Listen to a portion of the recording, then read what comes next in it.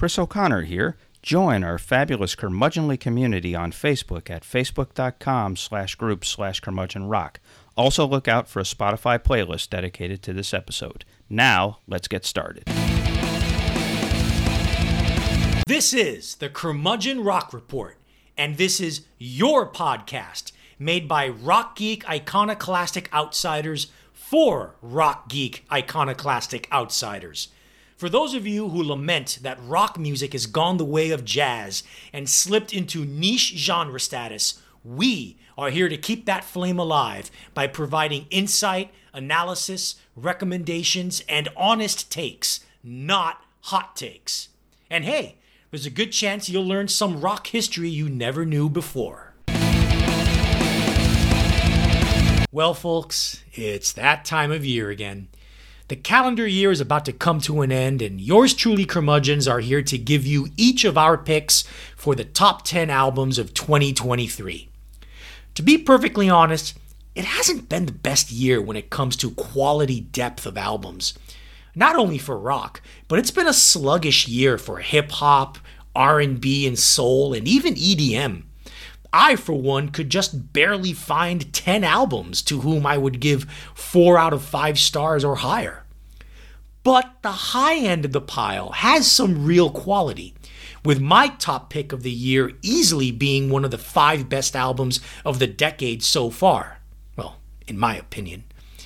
As our most loyal listeners know, the Parallel Universe segment of our show is where we give our reviews of new music. And I've been pretty down on plenty of Chris's recommendations this year, so there's bound to be some disagreement when we run down his picks of the year. And yes, he'll definitely disagree with some of mine. So, without further ado, get your pen and paper ready, or whatever note-taking app you use on your smartphone, and welcome to the Curmudgeon Rock Report, as each of us will give you our picks for the top 10 albums of 2023. Now, Arturo, top 10 lists are really a moment in time, and frankly, they don't really age well. But we don't care, because this is our moment in time, and this is where we're at. At the very least, we'll leave everyone here with a lot of homework, right, Arturo? Yeah, I mean, 10 of yours, 10 of mine, and I'm not going to mention names, but there's only, I believe, 2 albums that carry over between your list and mine. Yeah, there's only 2 albums of crossover, which, is in some ways shocking. Given our relative latitudes in tastes and what we gravitate towards these days. But this will be interesting. I mean, there's a lot of public service to be had here. We here at the Curmudgeon Rock Report, we keep the flame of rock and roll alive, and we say that this is your podcast, and so this is an opportunity for us to be professors. Before we get into the lists, let's do a little bit of an exercise, Arturo. What would you pick as the worst album of 2023? Yeah, my pick as the worst album was Rolling Stone's pick for the best album. Rolling Stone magazine has basically become nothing but a platform to promote mainstream celebrity culture, pop entertainment. That's all they are. Yeah, pretty much.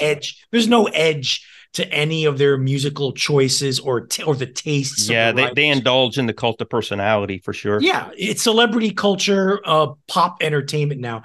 And so my pick for worst album, just out of spite, is that album by SZA. She's the R&B singer. And that album actually came out in late of 2022. Yeah, but it made its big impact this year in 2023. I think she had 2 number 1 hit singles off that one album alone. She had Kill Bill and not quite number 1. Snooze got to number 2. But the album I'm talking about, it's called SOS. And the reason I don't like it is because it is just, it's just streamlined corporate radio, slick, smooth, faceless, shapeless, formless, non-distinctive, derivative R&B soul. I mean, the only thing interesting about her is that she dresses casual on stage. And, oh yeah, guess what? She's a Muslim. So what? Her music still sucks. And it's really boring. It's the lamest, blandest kind of R&B. And yeah, so I'm just going with that one. Yeah, I mean, I agree with you relative to blandness. I don't quite get it. Yeah. The thing with female African American R&B is there's really only one person that's allowed to be singular, and that's Beyonce. The same thing goes for male African American R&B. There aren't that many. I mean, yeah, I guess. I'm talking about like the super mainstream. Yeah, the super mainstream. There's a lot of good R&B and soul music. There's only like one dude in the mainstream that even comes close to that, which is The Weeknd, and not really. And he sucks my balls. Yeah, seriously, I know, and he doesn't really necessarily count as R&B. He's just black. He's a black guy doing indie rock flavored R&B. But I don't care. I don't care. What does it matter what ethnicity they are? They have one thing in common, and they just are just like I said, streamlined corporate radio, boring, flavorless, faceless pop music that. Honestly, I don't see the shelf life for it. I guess The Weeknd has one song that people love. That right, and SZA doesn't seem in 5 years we won't be talking about SZA. The only other record, you're right. I mean, the only record that really gave me hope as far as mainstream R&B this year is the one from Amaarae, who's African influenced lady from. I heard her record. It didn't impress me either. It's better than SZA. But it's quirky. It's a quirky record. So who knows? Maybe she's got a bright future. But that's a good pick. For mine, there were several directions that I could have gone in, but I'm going to pick. I am our resident King Gizzardologist. King Gizzard and the Lizard Wizard is one of the more interesting bands, probably the most interesting band in the world. I mean, if you were to, if Negro Modelo was to bring back their campaign, or Dos Equis, they'd be the most interesting band in the world. But sometimes that's a great thing, as in last year, and as in one other instance, which we'll talk about in a bit. But once in a while, they spectacularly misfire, and it's just like, what the hell were they thinking? And so they did a record late in the year called The Silver Chord, which they professed it basically was, hey, let's have fun fucking around with like old school electronic instruments and sound all weird and sci-fi and supposedly concept records that hooks on to another one they did earlier in the year. And they did interviews, and they said they were influenced by Giorgio Moroder, which is like, and the album sounds absolutely nothing like Giorgio. Right. And I'm like, do you guys know what the fuck you're talking about? You sound, it's one thing to be pretentious and pompous and have something behind it, but to be pretentious and pompous and like sound totally clueless is that's a grave offense. And the album is just garbage.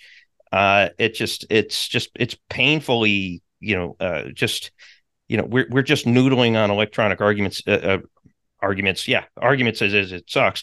But electronic instruments just for the sake of doing it. It's kind of, they've gotten kind of showy. I think that they've kind of gotten off on this idea that no one knows what they're coming out with next. And so it's kind of like, just for the fans, here's our next curveball. And it's too self-conscious. And that's a good point. It's too self-conscious, and it's just, it disappoints me, because they've come out, in this 3 years that we've been doing the Curmudgeon Rock Report, they've come out with some fabulous records. But then for every 2 good records, they have one piece of garbage. And this is the most garbagey of the garbage of the 3 years that we've been doing this. And so it's, I encourage everybody out there to listen to the Silver Chord once, just to marvel at how shitty it is. I mean, there are a couple of tracks, the hard thumping techno tracks. There are a couple of them in the second half, which kind of, for me, saved the record from being complete, utter shower of shit. There's a couple, and like the beginning of the record actually has some decent stuff. I mean, there's decent beats on it, but there's songs, beats, yes, songs, no.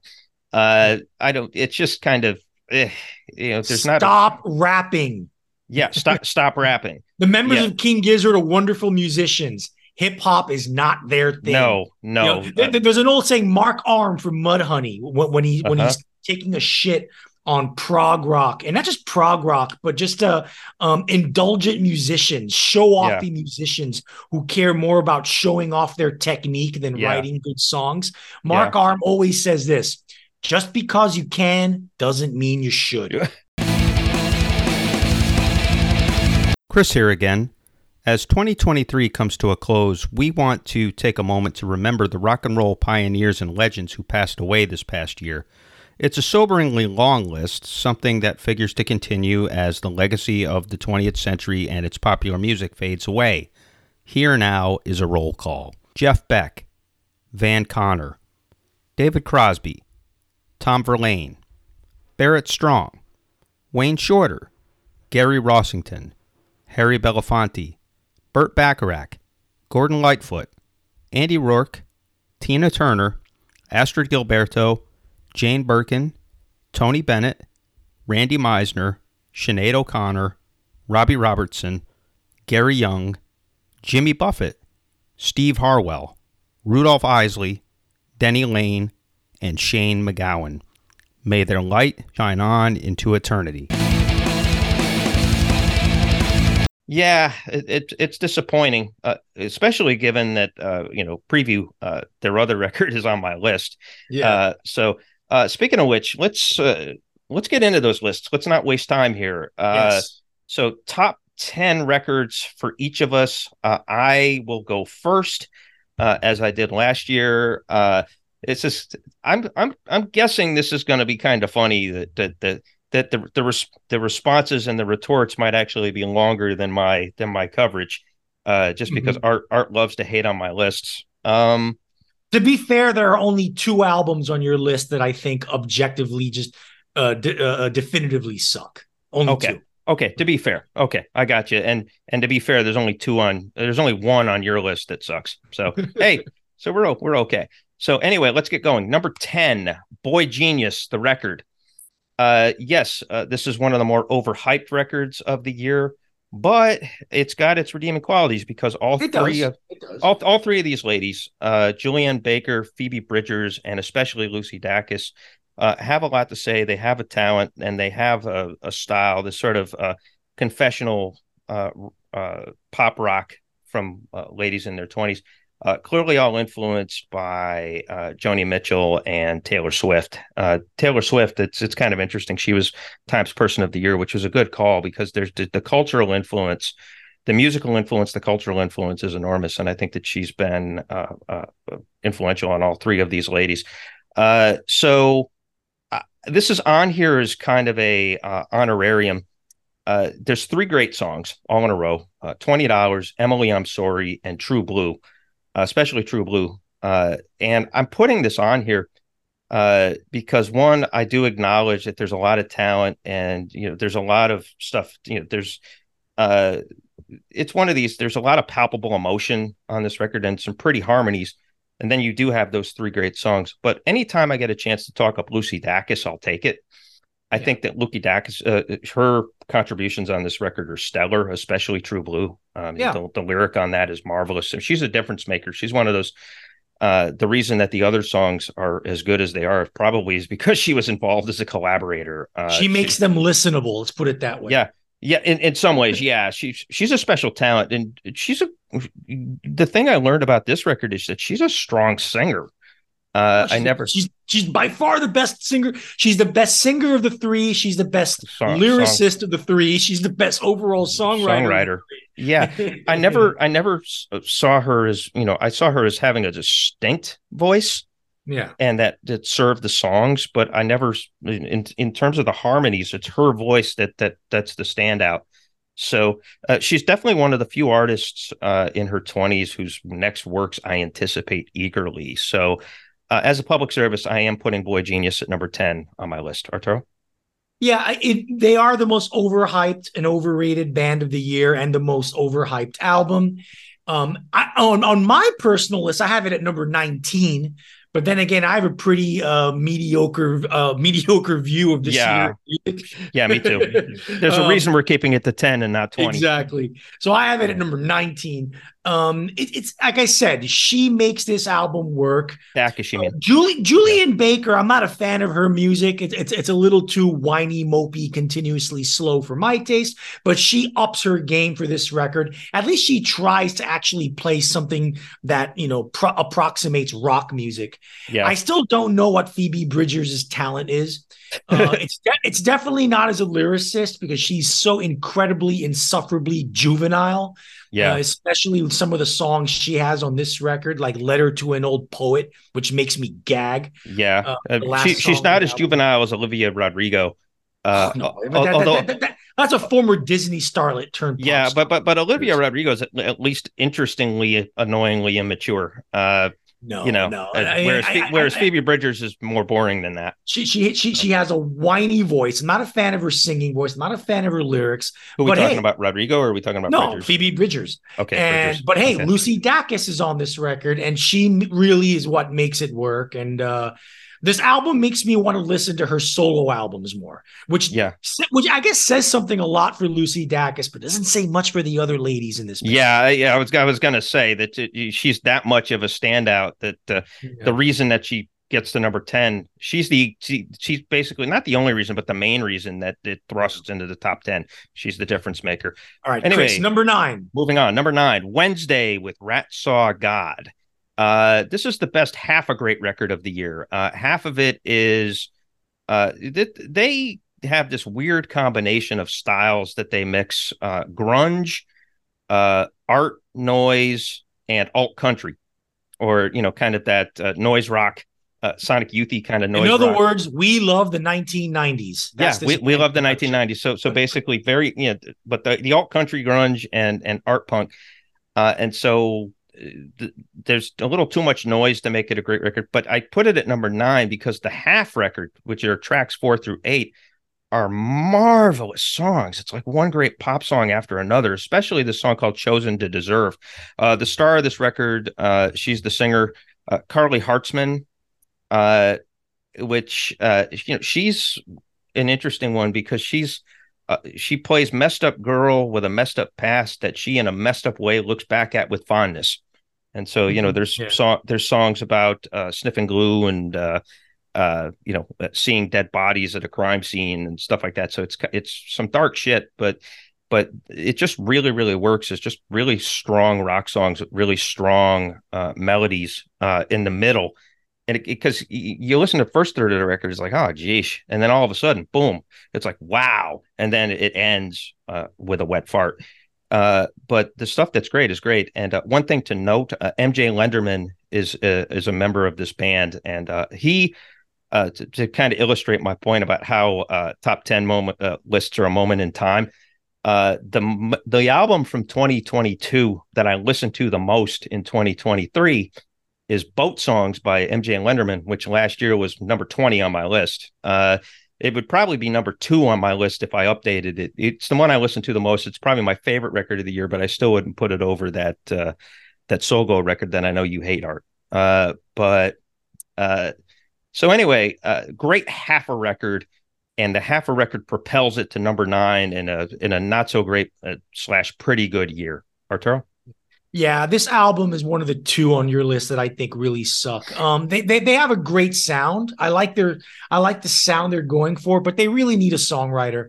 There's not one single song that has a memorable riff, melody, hook, chorus, you name it. It's just like well played 1990s retro revival 1990s indie rock. And they need a songwriter. That's just my thing. Yeah, that's it. Well, they have a couple. I mean, Carly Hartzman and MJ Lenderman are really great songwriters when they focus. And like I said, when they focus, and when they're focused, they're as good as anybody in the country. That North Carolina rock scene is pretty fertile. But good songwriting means melodies and choruses that you can remember and that you can go back to. Chosen to Deserve is one of those. Chosen to Deserve is definitely one of those riffs that are memorable. Yeah. I'm sorry. To me, this album doesn't have it. Gotcha. So again, great half a record. But you don't agree with that. Number 8, Killer Mike Michaels. If you want to read the most embarrassing review of the last several years, Bob Guccione Jr., who's the interim editor-in-chief at Spin, or what's ever left of Spin, has this gushing old white guy review of like, hey, I don't listen to hip hop, but this is like the best hip hop record ever. But that's amusing. But anyway, he does belong on this list. Killer Mike is, he's an old head at this point. Hip hop is not quite dead, but it's also not quite alive yet. And so thank goodness for Killer Mike for making a record this exciting and interesting and refreshing here in 2023. It's kind of a throwback in the sense that, Killer Mike is from Atlanta, and he got his big break by being an associate with Outkast. And so the music on this record is a throwback to the organized wing, Goody Mob wing of the Dirty South, which is to say old soul, sort of old down home soul, those kinds of samples and those kinds of influences, think Donny Hathaway and like the real grinding soul. Obviously, what's his name? CeeLo Green makes an appearance. Andre 3000 makes an appearance on this record. And Mike is just, he's a member of Run the Jewels, which is probably that's the best hip hop group in the world at this point. That's him and LP. And their last record, RTJ4, was wonderful. But Mike is just, he's very honest. He was Bernie. I like to joke that he was Bernie Sanders' black guy. He went out there and campaigned for Bernie Sanders to get the black vote out for him. But there's just a lot of coverage on this record. There's reverence and sort of paying tribute to the junkies in his community. A lot of stuff about his mom, a lot of stuff about his past and some of the bad decisions that he made. There's a song about the abortion conundrum for young ladies. And so there's just a lot of evocative themes, and you combine that with the soul samples and all that. It was the best traditional hip hop record I heard all year. There's really traditional hip hop is kind of a dying breed. I mean, everybody's now trying to be like Drake or trying to be like, what's his name? The 6'10", etc. The guy that was on. It seems like half of the guys that are like the quote unquote groundbreakers are on trial for murder. That bothers me a little bit, but Killer Mike, he's an old head, and he's still coming up with new tricks. Arturo? Yeah, I love Killer Mike. This album just doesn't quite get there for me. I like, in theory, I like the idea of the old soul samples and keeping it down south, the quote unquote going back to church kind of thing.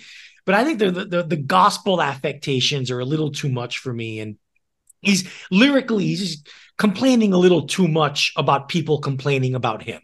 It's like, come on, Mike, get over it. You're bigger than that. Yeah. I know, like, hating on his critics. It's like, dude, you're like 45 years old, at this point, you're already a star. Come on. you don't really need to hate on your critics anymore. Don't waste your energy there. I guess that's a valid criticism, but at least he's funny about it. And it makes me look forward to RTJ5, which is coming. Let's just put it this way. There's a song from RTJ4 that's actually the backing track to an Amazon commercial that was played during football games over the last few months. And so, they're getting licensing from Amazon. So, they got to come up with some new products. So there's something to look forward to. 7, Laurel Meets the Obsolete, their album Datura. This is one of 2 parallel universe selections from Arturo to make my list. Amazingly, one of my selections made his list, which didn't make my list. So that's a little bit of a preview. Usually he hates on my stuff, something awful.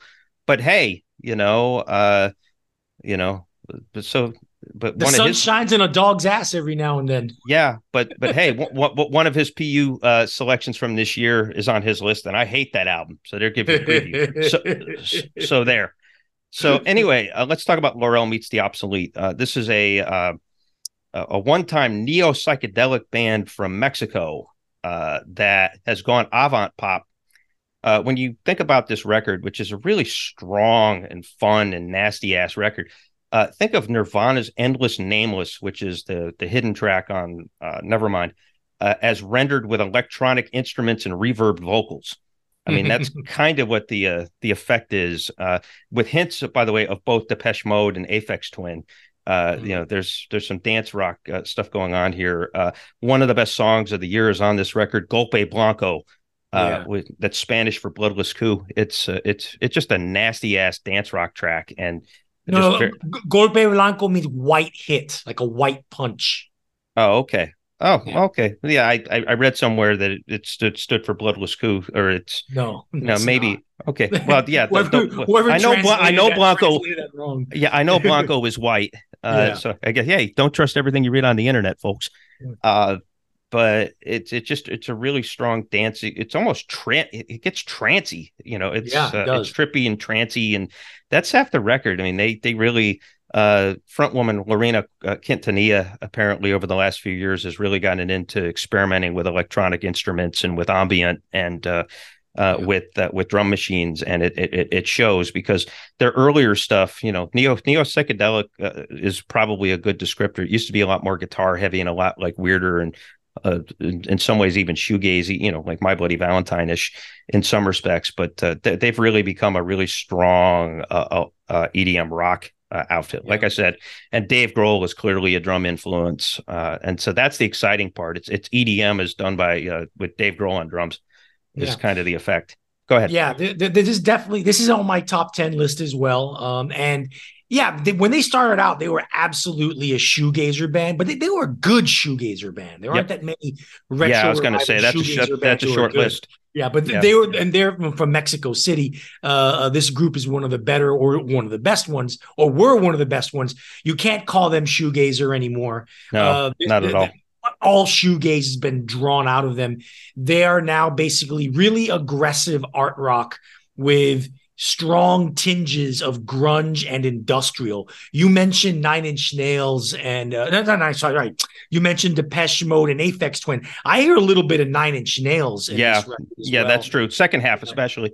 Yeah. So the second half is like the best half of the album. Yeah. So absolutely. This is a great record. It's one of the ones we definitely agree on. All right, next, number 6. All right, number 6, King Gizzard and the Lizard Wizard, Petrodragonic Apocalypse. It's got a full ass like weird title that I didn't write down, and it doesn't matter. It's Petrodragonic Apocalypse. A speed metal concept album about climate change, destruction, witches, and Godzilla. Yo, dude.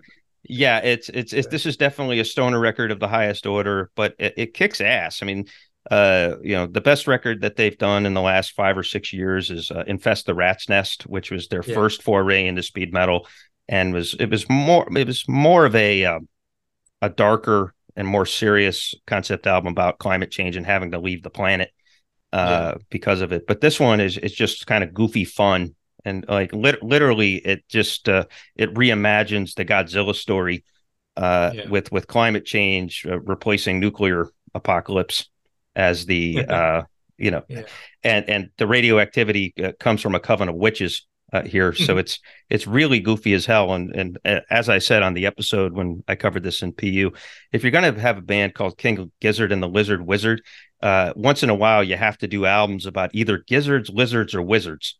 and here they cover the lizard, and they cover it very, very well. And like I said, they could use some quality control, but when they hit it right, they really, really hit it right. So 2 years in a row, a King Gizzard record is making my list. Good stuff, Arturo. Yeah, this album almost made it to my list. I have it at number 12. Mm-hmm. And it was number 12 or 13. No, I have it at number 12. And I like it. I really do like it. But what drops it down a notch for me, this is their second thrash metal record, and the only one you can compare it to really is their 2019 album, Infest the Rat's Nest. But what makes this album, although I like it, I do like it, why I put it a little inferior, and I deem it a little more as an inferior record, is because two things. One thing, what made Infest the Rat's Nest so great, it was thrash metal done King Gizzard style. Two things. Number one, when you think of thrash metal, think of the tight, really tight, airtight, no room for any kind of improvisation, rhythmic drumming. Whereas in Infest the Rat's Nest, it's got to have a loose swing to it, which is like very unthrash and done so intentionally.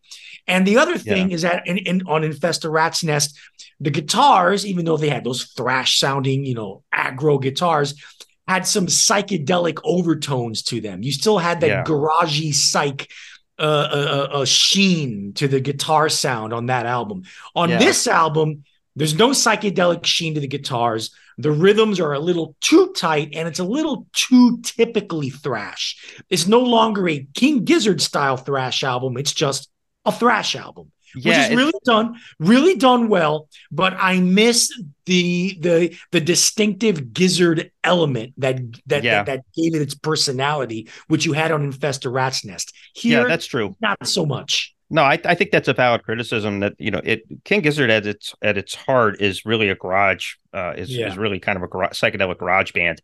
If you were to ask them what they really were, that's what they are. But they're ones that have a musical sophistication enough and enough ambition, and they're goofy enough to try these types of things.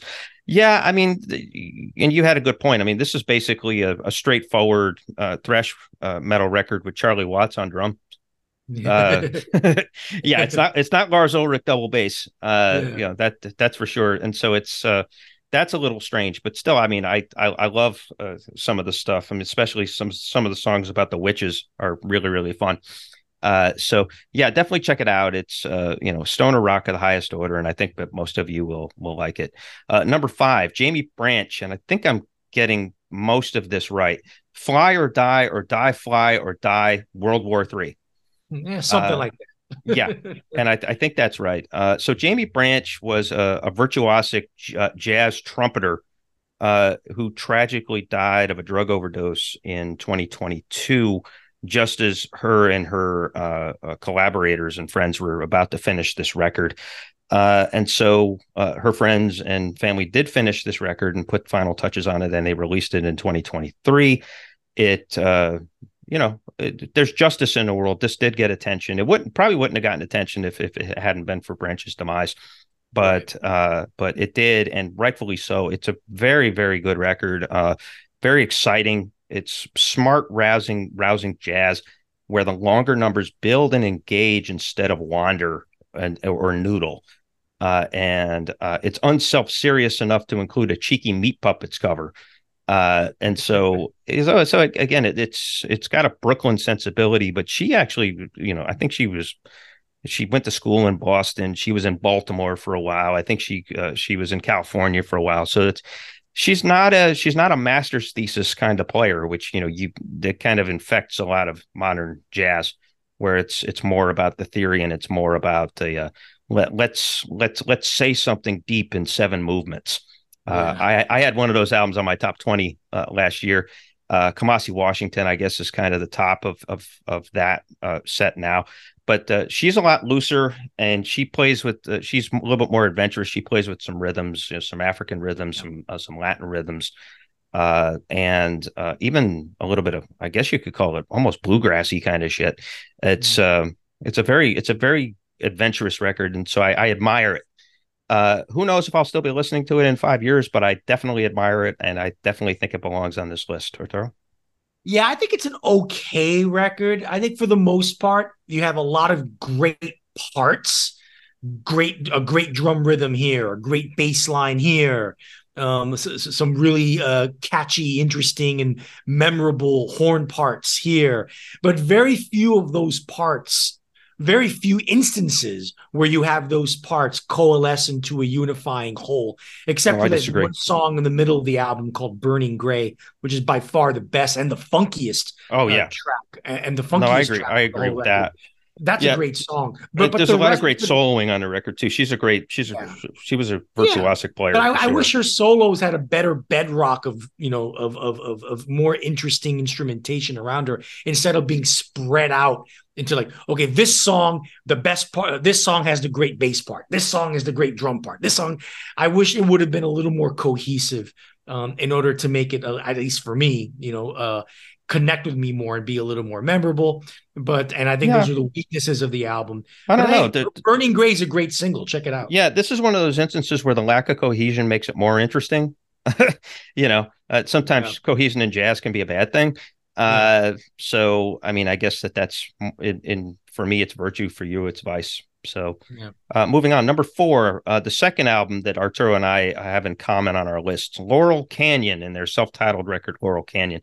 By far the most exciting rock record of 2023. Grunge is alive, and it's not alive in a reverent sense or a nostalgic sense. This is the booming dynamite straight from the heart grunge, and it really shares a lot with early Mudhoney and early Soundgarden as much as it does Nirvana. Although, yeah, definitely it owes a debt of gratitude to Nirvana's Nevermind. But probably Bleach. yeah, probably the best rock song of the year is "Madam Hit the Wire," which the lead part on the chorus is just fucking tastic. Just really, really, just awesome stuff. And so these are college kids that are based in Philly, and grew up in, I think, Montclair, New Jersey, I think it is. Yeah. And so, but they're all like 22, 21, but they listen to the right stuff growing up, but they capture it well, and they write. They're really already really strong writers, and they bash the fuck out. And so, bright future for this group. I can see them breaking out here within the next few years. They're kind of they're a well kept secret. There's not a whole lot of people outside of me and Arturo that you'll hear giving shout outs to this band this year, but wait till like 2026. They're going to be all over the place. Arturo? I hope so. Rock needs that right now. Yeah, this album is also in my top 10. Basically, yeah, it's grunge reborn. And what I like about this band is that they definitely echo, sub pop, late 1980s, early 1990s rock, but they're not deliberately copying. They don't literally sound like Mudhoney. They don't literally sound like Soundgarden. No, not at all. Even though you hear echoes of that in their music. They have a unique way of songwriting too. I love the way the lead singer, he has his slurred vocals, intentionally slurred vocals, lend themselves to those twisting, bending melodies that they have that you normally don't categorize with grunge or identify with grunge. No. Even though these guys are pretty much a neo grunge band, they're essentially reinventing grunge on their own, and they're really doing a great job of it. And it's a pretty bold step, considering how even to this day there are still a few rock fans out there like, no, grunge sucks. Fuck those people. Yeah, I mean, this band does it, but they do it well, and they put an original twist on it. And it's my favorite rock album of the year by far. Definitely mine too. And you made an interesting point with how playful the lead singer is. It's almost like Pavement doing grunge. Yeah, in some respects, that kind of like wink kind of stuff going on. Number 3, JPEG Mafia and Danny Brown, Scaring the Hose. This is the top hip hop record on my album, but calling it a hip hop record kind of doesn't do it justice. It's a wild ass record, wholly inappropriate, but fun as hell. It's just this mishmash of influences. It's an organized cacophony of all kinds of styles. I mean, JPEG Mafia is a hip hop producer. He's based in New York now, but he's been another one, kind of like Jamie Branch, has been all over the place, and he's picked up a lot of influences. And so there's some Oakland music in there. There's some booty music. There's drum and bass. There's straightforward New York reverent hip hop production there. There's like Detroit horrorcore, obviously, because he's got Danny Brown on there. And Danny Brown, he's not quite he's sobered up, so he's not quite the triple X genius, like fucked up genius that he was back in 2011, but he's still pretty damn great and still pretty damn funny. It's just a really entertaining, wild, like 30 something minutes of just adventure. And so I had to give it up for that. Obviously, is it, when you talk about songs, is it as strong as either Laurel Canyon or even Laurel? No, but it's exciting as hell, and that counts for a lot in an average year like 2023. Arturo? Yeah, there's one track on this album that I really like. It's the single, and it's the title track. Scaring the Hose. I love the snapping beat, the beat. It's basically finger snapping, and they're creating a whole beat based on that. Really inventive, really innovative. Yeah. Aside from that, the rest of this album is just industrial noise, crap, hip hop. Yeah. I just find it thoroughly unlistenable. Danny Brown comes up with a couple of good rhymes here and there, and I love Danny Brown too. But to me, this album I just find is pretty unlistenable. Yeah, I like to beat the fentanyl tester too. That's a fun one. Yeah, it's just some skipping, a hopping, a jumping, and with some drum and bass. So it's good stuff. So yeah, definitely check that out. And so the top two records, they're pretty unified. These are the two best country albums that I heard this year. And it's kind of weird, I don't necessarily gravitate towards, and it's not even alt country. It's not country tinged rock like Big Thief or anything like that. This is actual like country music as the way it was intended. And so for those to be my top two records, it kind of shows you how strong these records are. So let's cover in order. Number 2, Jason Isbell and the 400 Unit, Weather Vanes. I've been a fanboy of Jason Isbell's for 20 years, going back to his work in the Drive-By Truckers. His alcoholism cost him that gig in the mid-aughts. And so he's become one of modern country rock's finest voices in the years since. The song that turned me on back then, it's still one of my favorite sets. If you ask me, the honest answer, my favorite set of lyrics of all time is from Outfit, which is a song off of Decoration Day by the Drive-By Truckers, which is just beautiful. Song, a father giving sage advice. My life didn't quite go as well, and so here's my sage advice for you not to fuck up like I did. It's very, very poignant, especially since I had a close relationship with my father. This record, stories full of tensions. It's you've got survival versus survivor's guilt. You've got lost hope versus found hope. You've got the simplicity of action versus the complexity of love, which is interesting considering that Isbell's wife is a member of the band. You've got fading love versus vivid memories. Extremely well-produced record, full body emotional treatment. It's kind of nothing too soft and nothing too hard. And it's a very strong, unified set.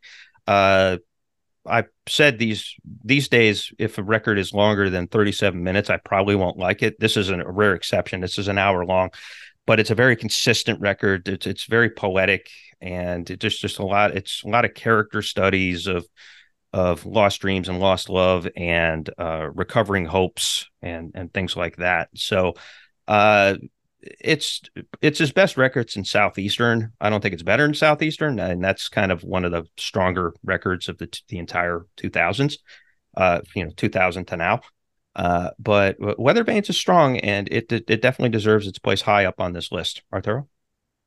Yeah, I mean, Jason Isbell is one of those guys who I like him. I like him as a person. I respect him, and think with Isbell is that I kind of like everything about him but his music. His music isn't bad. It's not bad. Nothing wrong with Jason Isbell's music. I mean, I acknowledge that, he's a tuneful songwriter and he has some pretty good lyrics, but I just find his brand of country rock / folk rock to be pretty bland. I find it bland. I find it non-distinctive. I find it just kind of dull and drab. I much prefer the band he was in. I think his songs were edgier when he was surrounded by Patterson Hood and Chris Cooley, Drive-By Truckers. Oh, I agree with that. And his solo stuff since then just doesn't have that edge. It really doesn't. Everything I've heard, I haven't heard an album in its entirety, but I've heard several songs from each album because I'm trying to like the guy. I really want to get into the guy, and I'm listening. I was like, you know what? This is just dull. This is it's too much cookie cutter country rock. Too much, middle. It's not lightweight, but it is middle of the road. It's cookie cutter, middle of the road country rock that doesn't have anything that really grabs. It doesn't have an edge to it, like I said before. That's it.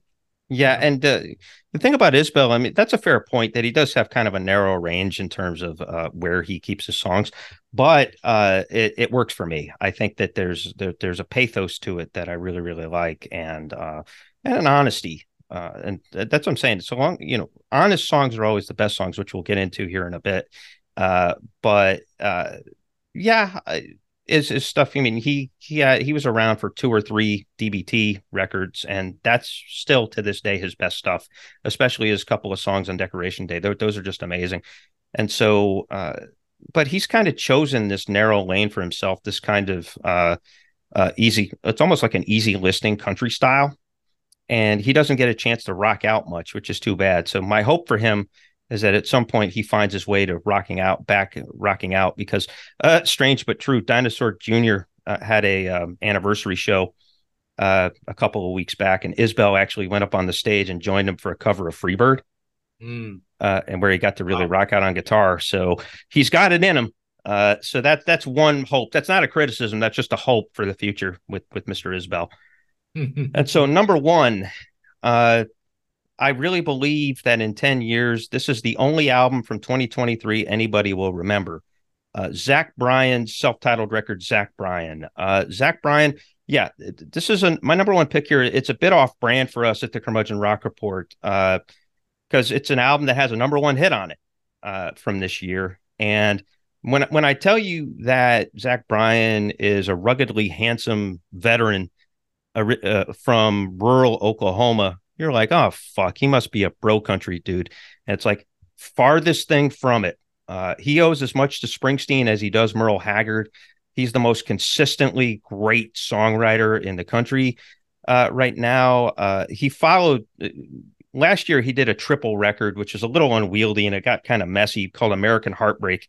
But within that, it's kind of like the 69 love songs of of country music, where a third of it was awesome and showed that the guy had real potential. And so he's prolific, but when he focuses it down and drills it down and really edits himself, he's marvelous. And he's just one of these guys that has these lines that you just line after line that you can just chew on and go, ooh, that's good. Just quoting a few of them. You're the waves crashing down on the East Coast. Hey, driver, pull over. I'm in a fight with God. All the love I had worth giving has been spent on my soul. You only love me like you mean it when it's after dark. The thing about high hopes is you can't hold on too tight. Ain't ever been a holy roller, but I found God in your eyes. That last one is from probably one of the 2 or 3 best songs on the record, called Holy Roller. And then the number one hit on it actually is one of the better songs on the record. One of the things about these days is that the hit record is usually the most boring song on records these days. It's like, oh, this is the one that at least will get you on the radio and pay your bills. But it's really, really great. It's actually a duet with Casey Musgraves, who, she's, Arturo and I both cynically say, well, at least she's hot. I've never been a huge fan of her music, but it works here that, it's called I Remember Everything. And it makes the point that never forget and always remember are not the same thing.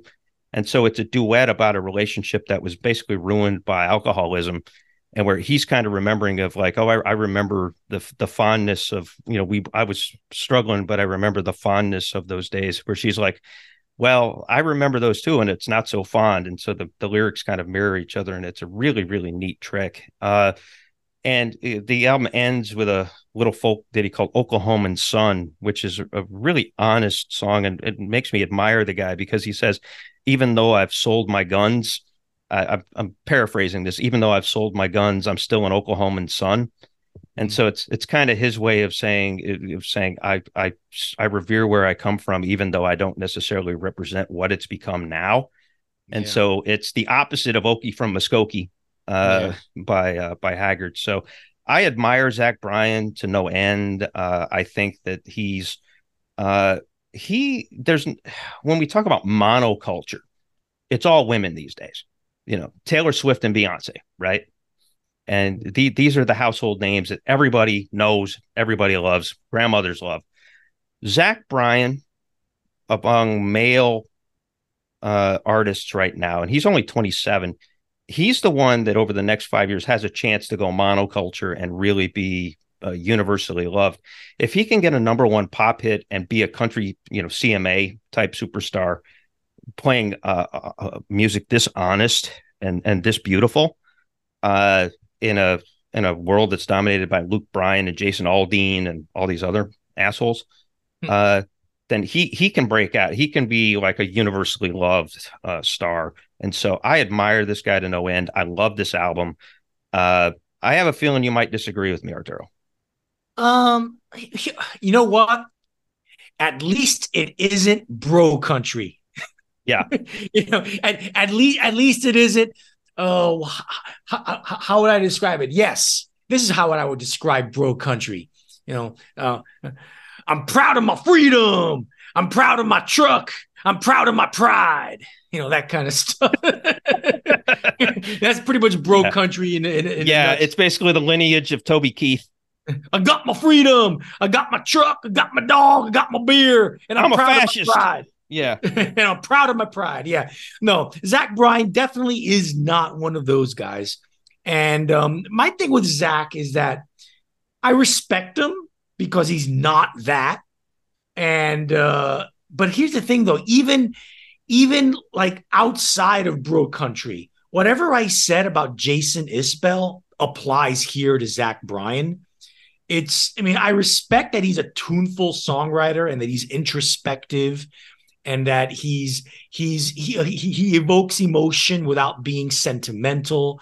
And that's kind of a tough trick to do in country music.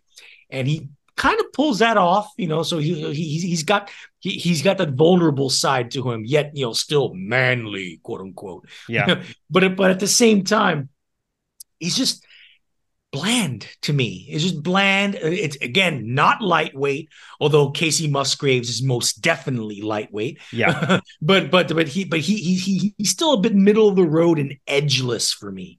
It doesn't.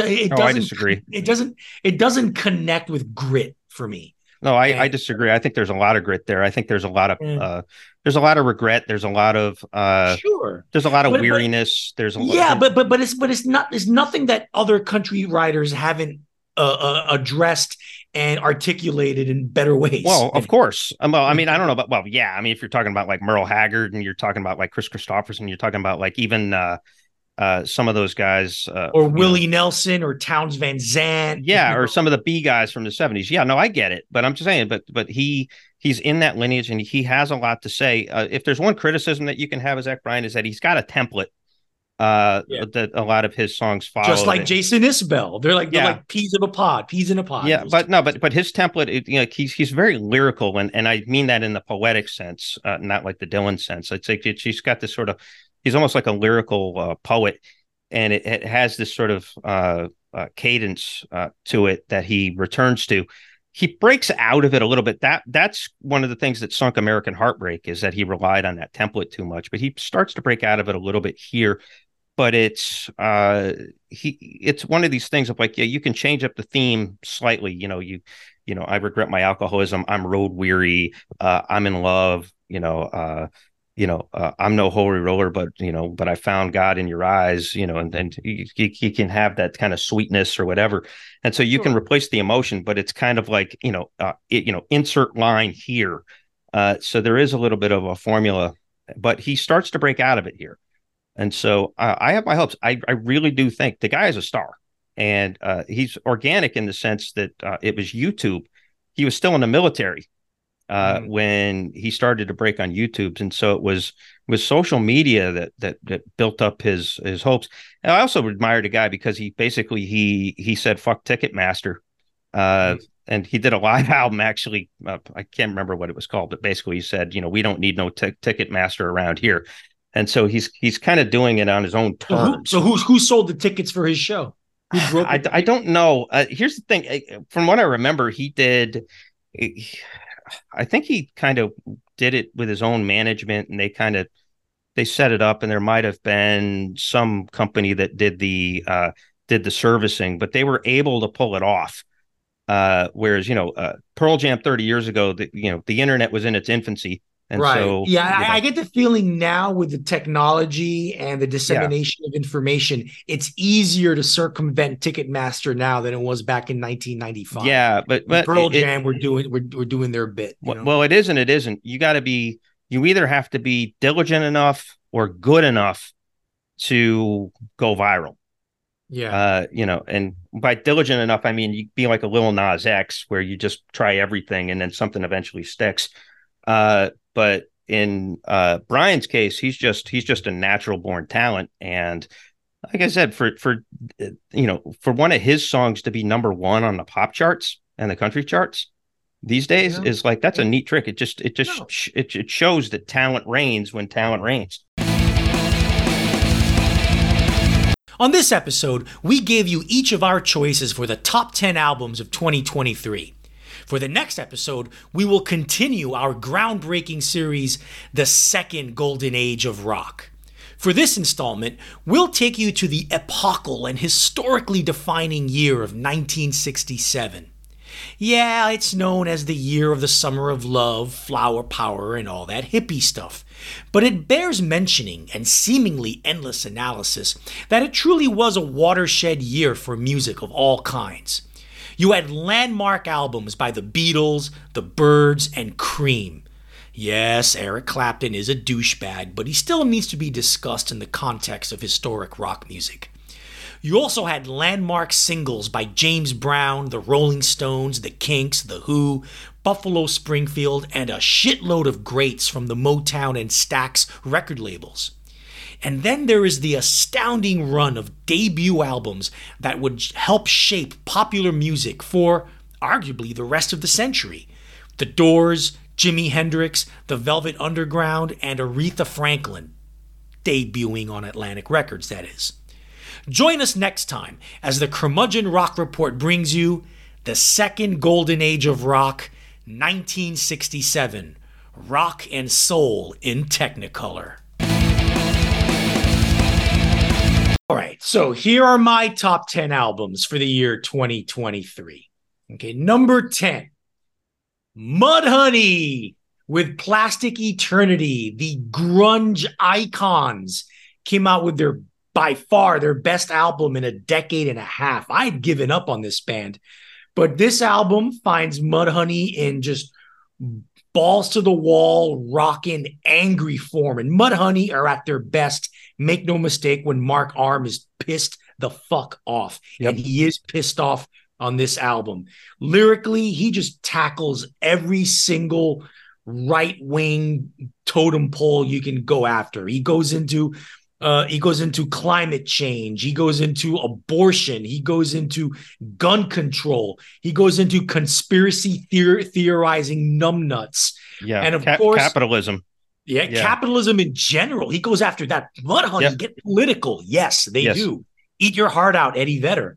Yeah, no shit. What I like about this album is that it's just a fiercely angry record where musically they get a bit psychedelic, especially in the first half of the record. Oh, yeah. There's some Pink Floyd-y type songs that they have, especially track 2 or 3. But anyway, they really, really go into it. I mean, the second half is more Mudhoney-ish, if you want to say, than the first half. But like the first 2 tracks, Souvenir of My Trip and Almost Everything, that's where they show, these guys actually kind of like Pink Floyd. But anyway, they actually have more range than we gave them credit for here in their late career. They've always had. And what I like about it in the very end, in this apocalyptic album of the world going to shit, they end the album with a song called Little Dogs. What is the song about? It's about the joy of the joy and the love that you get from having little dogs as your pet. Because in the end, that's the only thing in life you have to look forward to. I can definitely not only sympathize, but empathize with that. Absolutely. Me too. Me too. So, Mudhoney, this is Steve Turner is the star of this record. Frankly, I had this number 12 on my list. It didn't quite get into my top 10. And I covered this album in a parallel universe segment. So for one of my picks to make Arturo's list, that makes me proud. But yeah, Steve Turner just has some wacky ass and just awesome guitar stuff on this. And you're right. It surprised the hell out of me when I heard it. I was covering it because I figured, well, okay, Mudhoney out there must be something interesting. And lo and behold, it was getting attention. They hadn't done anything in years, like 8 years or something. Right. And lo and behold, it's pretty damn good. So Old Dogs still have a few new tricks up their sleeves. So strong stuff. Mark Arm is a legend for a reason. Steve Turner is a legend for a reason. And they show it off here for sure. Yeah. Number 9. Okay, Acid Arab and their third album, appropriately titled Trois, French for number 3. Now, I don't believe in the term guilty pleasure. I don't think anybody should feel guilty for anything they like. But if you people out there or anyone else out there would like to ascribe the phrase guilty pleasure to anything that I would like, I guess you could ascribe guilty pleasure to this. I enjoy the hell out of this record. I know Chris hates it. I like it because I mean, basically they're these two DJs from Tunisia and they get the indigenous folk dance music of their region and they marry it to really groovy, catchy EDM. I just think it's cool. I like it. It's danceable. It's catchy, it's hummable. You can groove to it. You can lay down and chill and relax to it. You can listen to it in the background while you're either working on the script for this podcast like I do, or while I'm jerking off. Doesn't matter. It serves many functions. I love this record. I'm unabashed about how fun it is. It's a fun record. Yeah, I really did. I really didn't want the image of you jerking off to Acid Arab. That's disturbing. Anyway, Acid Arab. I hate this record, and that might be a little unfair, to be honest with you, because one, I've never been a huge fan of that Northern African or sort of that, West. I guess you can call it Western Mediterranean. Yeah. If you look at the whole region, I've never been a fan of that stuff. It's just it gets on my nerves. But it also harkens back to memories of hanging out trying to hang out in clubs in Astoria. Astoria is a very Greek / Mediterranean, and there's probably some Tunisian folks out there too. And these like hairy guys with, the V-neck black T-shirts and, basically, the cocaine was probably flowing in the bathrooms, and it just like, we did not fit in as a couple of 25-year-old nerds that didn't really know who we were. And so I do have an implicit bias because of that. It's confirmation bias. It just confirms that I hated that shit back then. And so I don't pretend that my criticism is entirely fair. The one good thing I can say about them is that they definitely are adherents or acolytes of Daft Punk, and they do capture the Daft Punk style, sort of the drum programming and rhythm style that Daft Punk had in their early work, like Homework. And so they do a pretty good job of that. But otherwise, nah, it just doesn't. It's nails on a chalkboard for me, and nah, I can't do it. Number 8 for me is Jamila Woods and her album of this year called Water Made Us. She is a Chicago born and bred singer-songwriter, R&B soul artist. And I rate this album pretty high. Well, I mean, as high as I could get, number 8 still, whatever. Anyway, I rank it and I rate it well because it's just really tight, well-written, well-crafted R&B soul that resonates. Yes, I agree with your earlier review, Chris, from a few weeks ago. The spoken word pieces are a little too pretentious, but that pretentiousness doesn't go into the songs themselves. If you just take the spoken word out, the cheesy spoken word out, the songs really resonate with some heartfelt emotion and some real intelligence too. It's not dumb R&B either. And one of the things I like about her is that she is musically, I like her for what she is not. Yeah. with a lot of contemporary R&B soul artists of her generation, they have musical ADD. They cannot stick to one rhythm at a time, one melody at a time, one beat at a time. Jamila Woods finds her groove and sticks to the groove until it sticks with you. And that's what I like about it. And that's what I like about her. And I like this record. Yeah, this record is growing on me, and that was an insightful comment that she does not have the musical ADD, and that she does have some fully formed songs and fully formed ideas. It's retro R&B, like retro soul, done very, very well and cleverly, and I think she has a future. I could see her becoming something of a star at some point because she's got the integrity to do it. I think that if she sticks to her guns, as she grows as an artist. I think that she can get there. Yeah, the spoken word stuff, I still that's what sinks the album. I mean, it didn't even make my top 20 because of that. It's like, that stuff. Speaking of nails on a chalkboard, I hate that shit. And there's too much of that in R&B records, and it's been like that for years and years and years now. It's like this sort of we're hanging out, or we have soul Aquarian things to say from the outer regions of our minds, and floating out in the floating marshmallow. And I'm just like, fuck you. I really don't like that stuff. So that still sticks with me. I said it a few weeks ago, and I'll say it now. No. Number 7, my most surprising pick, Paul Simon. And his album, yes, that Paul Simon, and his album of this year, 7 Psalms. And it is what you imagine it is. It's 7 songs, but put together in one long suite. And it's really what it is. It's stripped down acoustic folk music with minimal accompaniments. You have a few drum brushes here, maybe a keyboard there, violin echoing in the background there. But it's Paul Simon doing some of his sparsest, darkest, most haunting music of his career. It's unlike anything he's ever done before. You would really have to go back to like pre-Sounds of Silence, when it's just Paul Simon and an acoustic guitar, to hear something similar to what he's doing now.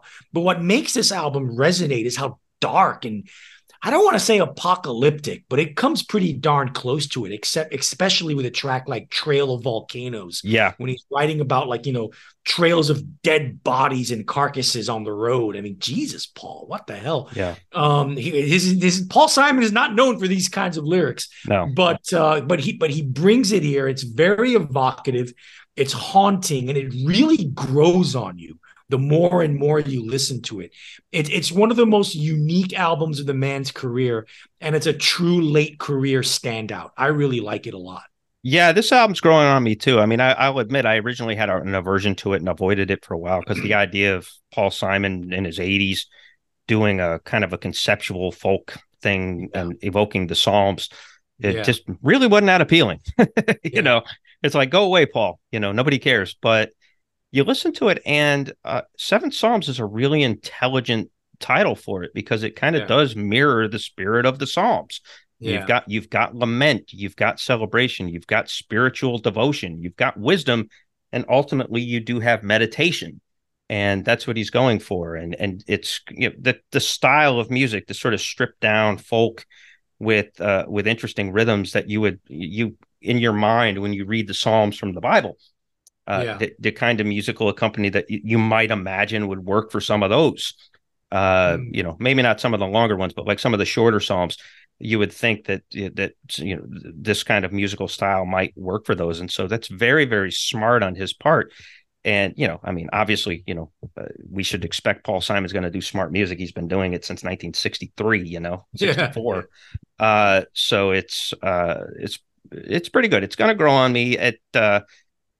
He should have just done it as a 7-track album. I don't necessarily see, why doing it as a suite or as a 33-minute long track. I mean, unless it's meant to be performed live that way. I mean, unless he's got a one-man show in mind. And if he wanted to do the box set, he could always do 150 Psalms. He can cover that. There's 150 Psalms in the Bible, so he could cover the whole gamut. And he could do that. And so, he can go tour and do 150 2-minute long songs. So good stuff. Well, get them together with King Gizzard and the Lizard Wizard, and maybe that'll be their project. Yeah, I was going to say, that'll be like the wackiest record of all time, baby. Wow. All right. My number 6 album is one we already spoke about. Laurel Meets the Obsolete, Datura. So I won't say much. I won't say anything because I already spoke about it. Okay, go on. Number 5, The Men with New York City. Now, The Men are a Brooklyn, New York band. They've been around for a long time. When they started out in the late noughties, early teens, basically what they were is that they were just really noisy post-punk with strong shades of industrial and even slight hints of industrial metal. Then they segued into just groovy, barroom rock that's kind of like a hybrid of Tom Petty, The Replacements, and like early REM. Yes, I know they did go there. They went there. Then by the end of the decade and going into 2020, they went into like Birdsian pastoral folk rock, even without the jingle jangle, of course. Yeah. But on this album, they go back to rocking out.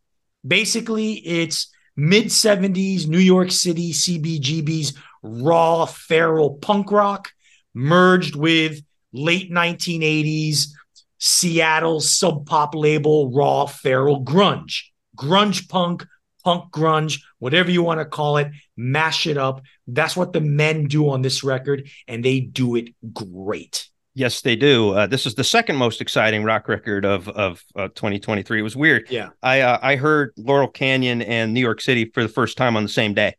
Yeah, man, that was a good day.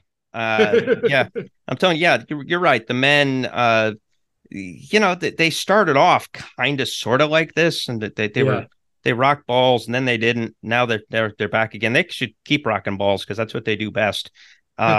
I was really impressed with this record, and you're right. There's a lot of chugga-lugga and boom, boom, boom going on here, and it's very, very, very CBGBs, and it's very, very, New York City is a perfect title for it because it comes out of all of that. Think of, they've got that grunge heaviness, but it really is just like Wire, Television, Ramones in some respects. And it's very just, Ramones, more Ramones than Television for sure. Yeah, and I'm saying, but it kind of gets back to that scene, and it kind of gets back to that, the sort of the bash out ethos of St. Mark's Place, right. The old St. Mark's Place, not the gentrified one. Right. Yeah, it was in the middle of being gentrified when Arturo and I lived there 25 years ago, unfortunately. But yeah, great record. I had it at number 13. On my list. I just thought that the records ahead of it resonated with me more. But yeah, charmingly, awesomely rockin' balls kind of record. Right. My number 4 album, Squirrel Flower, and their album Tomorrow's Fire. Ella Williams, a Boston-based singer-songwriter. This is an album what I would call, if Boy Genius actually rocked, it would sound like this.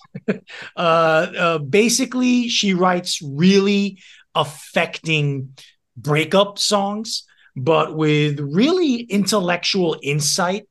And musically, she's really aggressive, but yet tasteful with her aggression. With When a Plant is Dying, she channels Neil Young and Crazy Horse. And it gives it kind of like renews it, and it's more invigorating than anything Neil Young has done in the last 20 years. She has a song there called Alley Light, which is it's basically country flavored rock, but it's a better country song than what most country artists do today. You have really sharp indie pop with In the Skate Park. It's just really full of great songs. Really well written, really well conceived, really well executed. It's a lot. I mean, it's a lot of what a lot of indie artists today are doing. That sensitive singer songwriter confessional stuff with a little bit of indie rock angst. But this is that, but pumped up on steroids, and that's what I like about it. Go drugs, go Squirrel Flower. Yeah, I guess you can say go drugs, and I like your description, tasteful aggression. I can see it.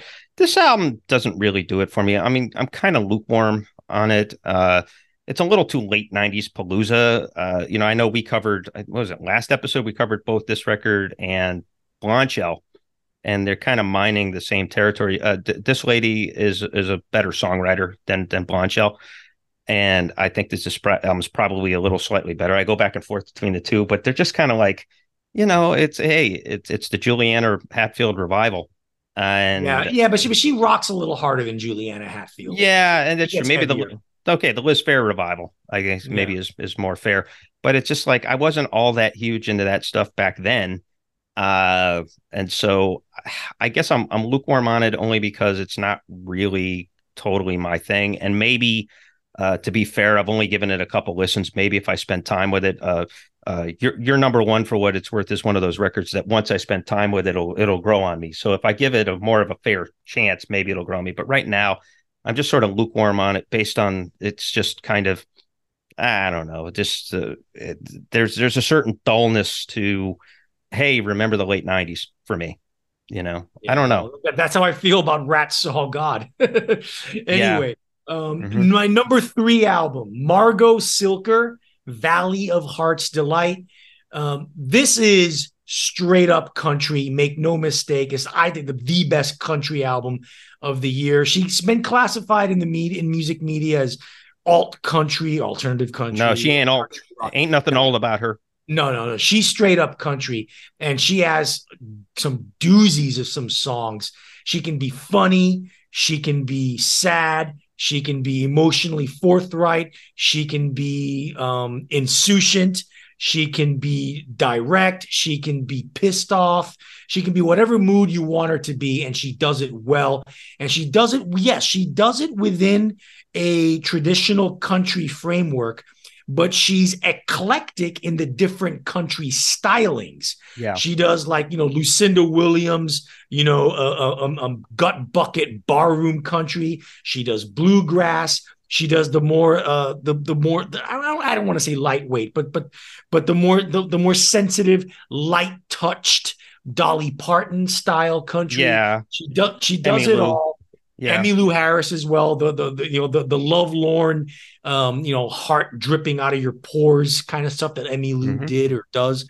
Margot Silker does all of that really well. Standout tracks like I Remember Carolina, Beggar for Your Love, Keep It on a Burner, which sounds more like the band than anything else. Yeah, but it's still really good. And the very last track, All Tied Together, which is, I mean, if you can't feel any kind of emotional response to that, then your heart's made of stone. It's a great record. It's one of my favorites. It's easily my number 3 album of the year. Yeah, for me, it comes in at number 11. I decided to go with Boy Genius just because of, I think the Lucy Dacus thing definitely, it was more sort of a public service spirit that put that over it. But Silker, one word, authenticity. In spades, and she's from Northern California, and there is a very California vibe to some of the stuff. I mean, there's a little bit more of the band in Topanga Canyon than one would think on first listen. I like her, and she's married to an honest to goodness cowboy there in the Pacific Northwest. There's just really affecting stuff. Relationships with family. Sort of old romantic entanglements. So she's got one of the better road travelogue songs that's come out in the last 20 years. On it. Just a lot of fun. Where she really in a jokingly, ironically meditative way, she goofs on Texas in a wonderful, wonderful way on that song. Yeah. By repeating the same line like 8, 9 times. It's just it's just a lot of fun. So she's going to be a niche. I think she's content to kind of have this narrow lane and kind of have cult status. I don't see her growing beyond where she's at now. But there's going to be those of us who keep our ears close enough to the ground that will always admire her. She'll always have an audience. She'll always be able to tour a little bit and make a few bucks. But a few bucks. But she's. Yeah. It's the authenticity, she is who she is. And, there's the grand ambition is only in the songwriting and the singing. It's not, there's no star turns there. And so, she's keeping it real, and keeping it real does not go wrong with Margot Silker.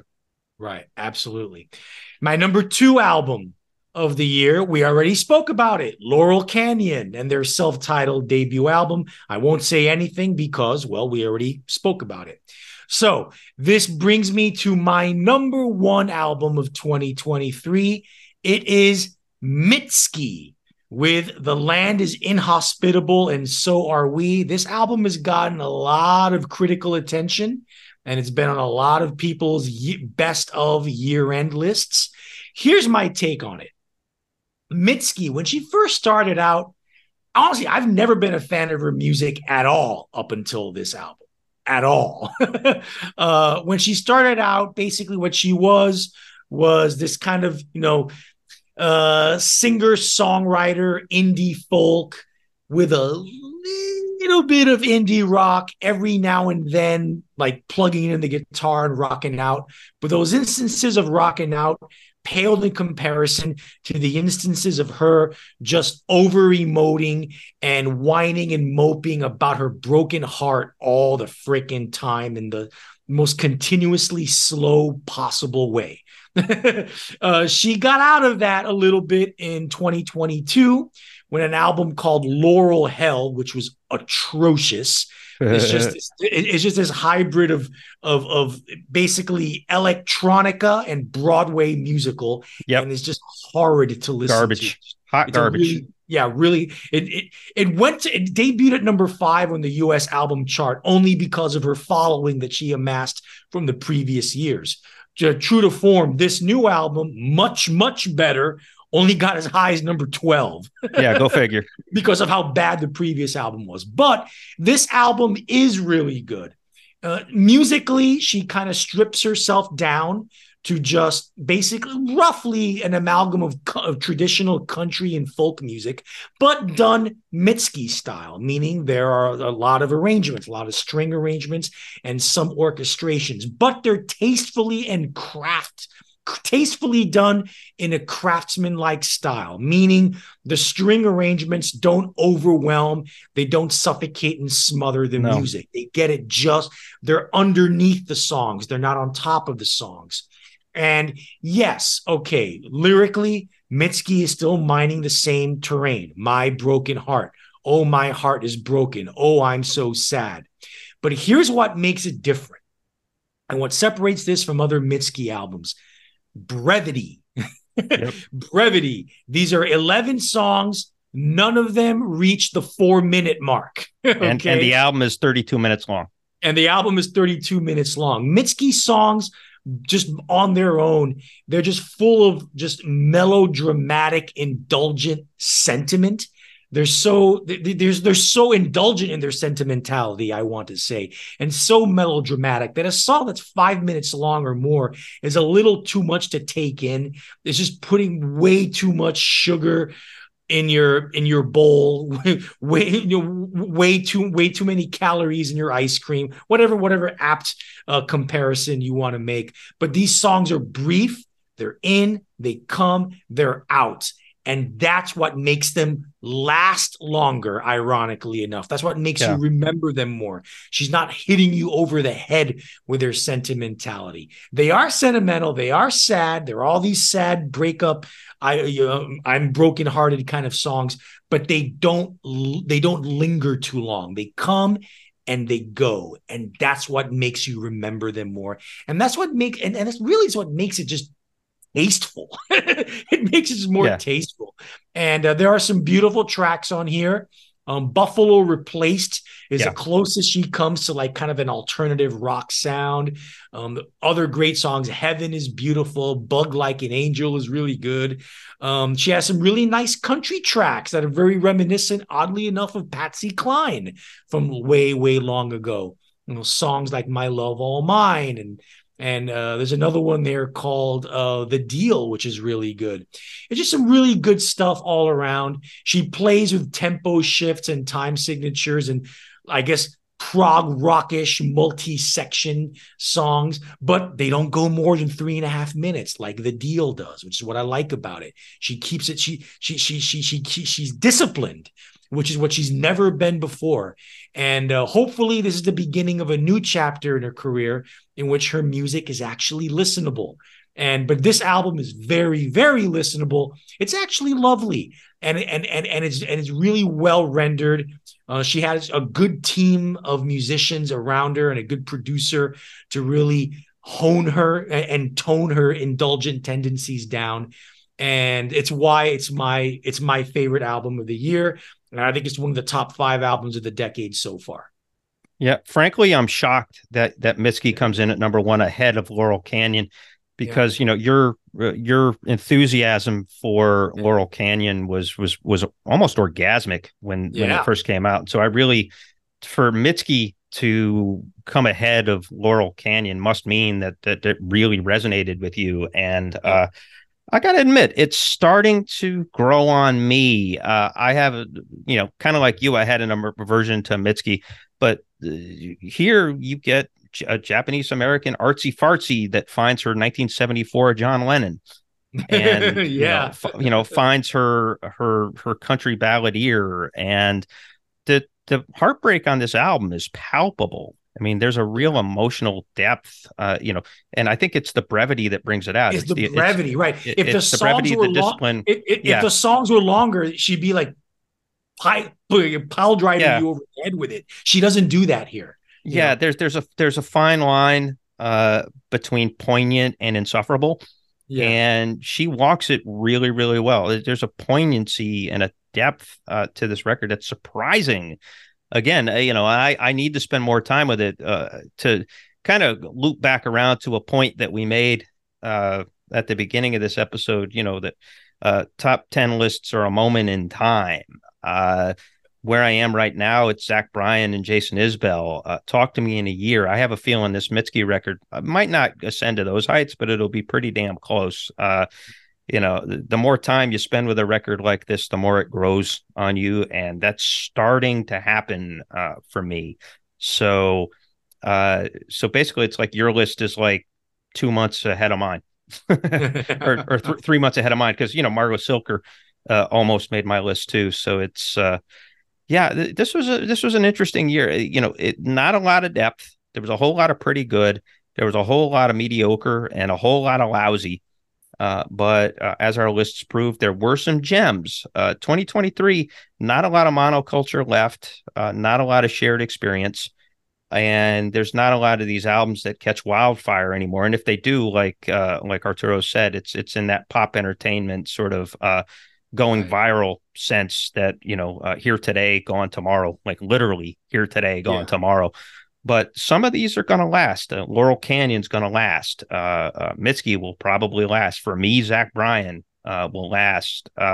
Even the Laurel Meets the Obsolete record is something that I may find myself coming back to. And we'll see. And, last year, again, MJ Lenderman was the one that kept coming back.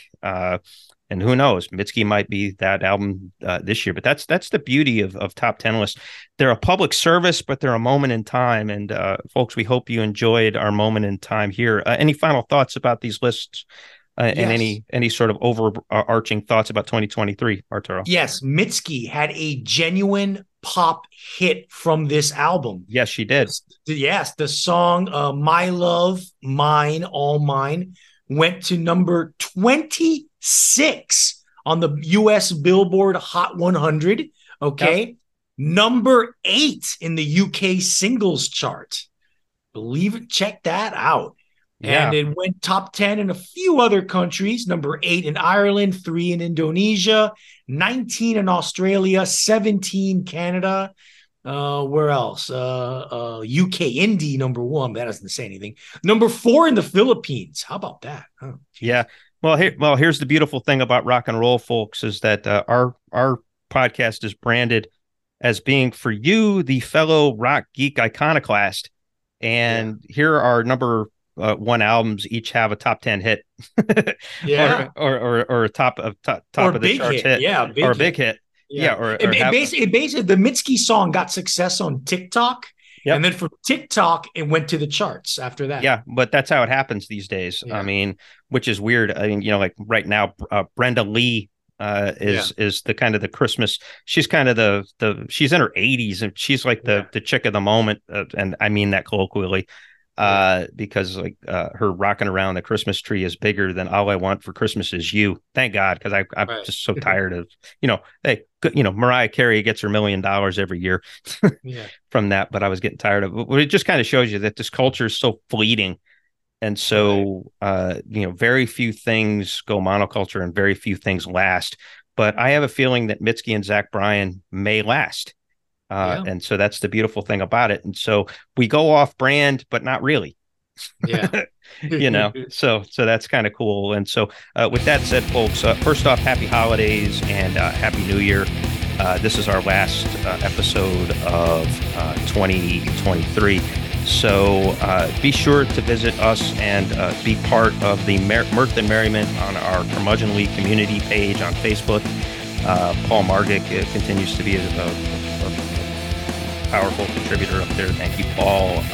Visit us there at facebook.com/groups/Curmudgeon Rock. Arturo's due to hit us with 1997 next on his tour of greatest studio albums. Looking forward to that one because that was a great year. Otherwise, hit us up if you have any thoughts about these lists, or if you have a number one. Tell us what your number one record was at curmudgeonrock@gmail.com. And here is a public service or an actual news announcement.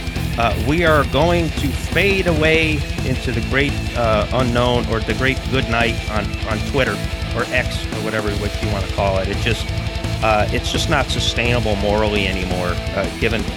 I am a First Amendment absolutist, and so there is a need in America to have a platform for garbage. But we don't have to be a part of it. We don't have to endorse it. That's the beauty of the First Amendment. And so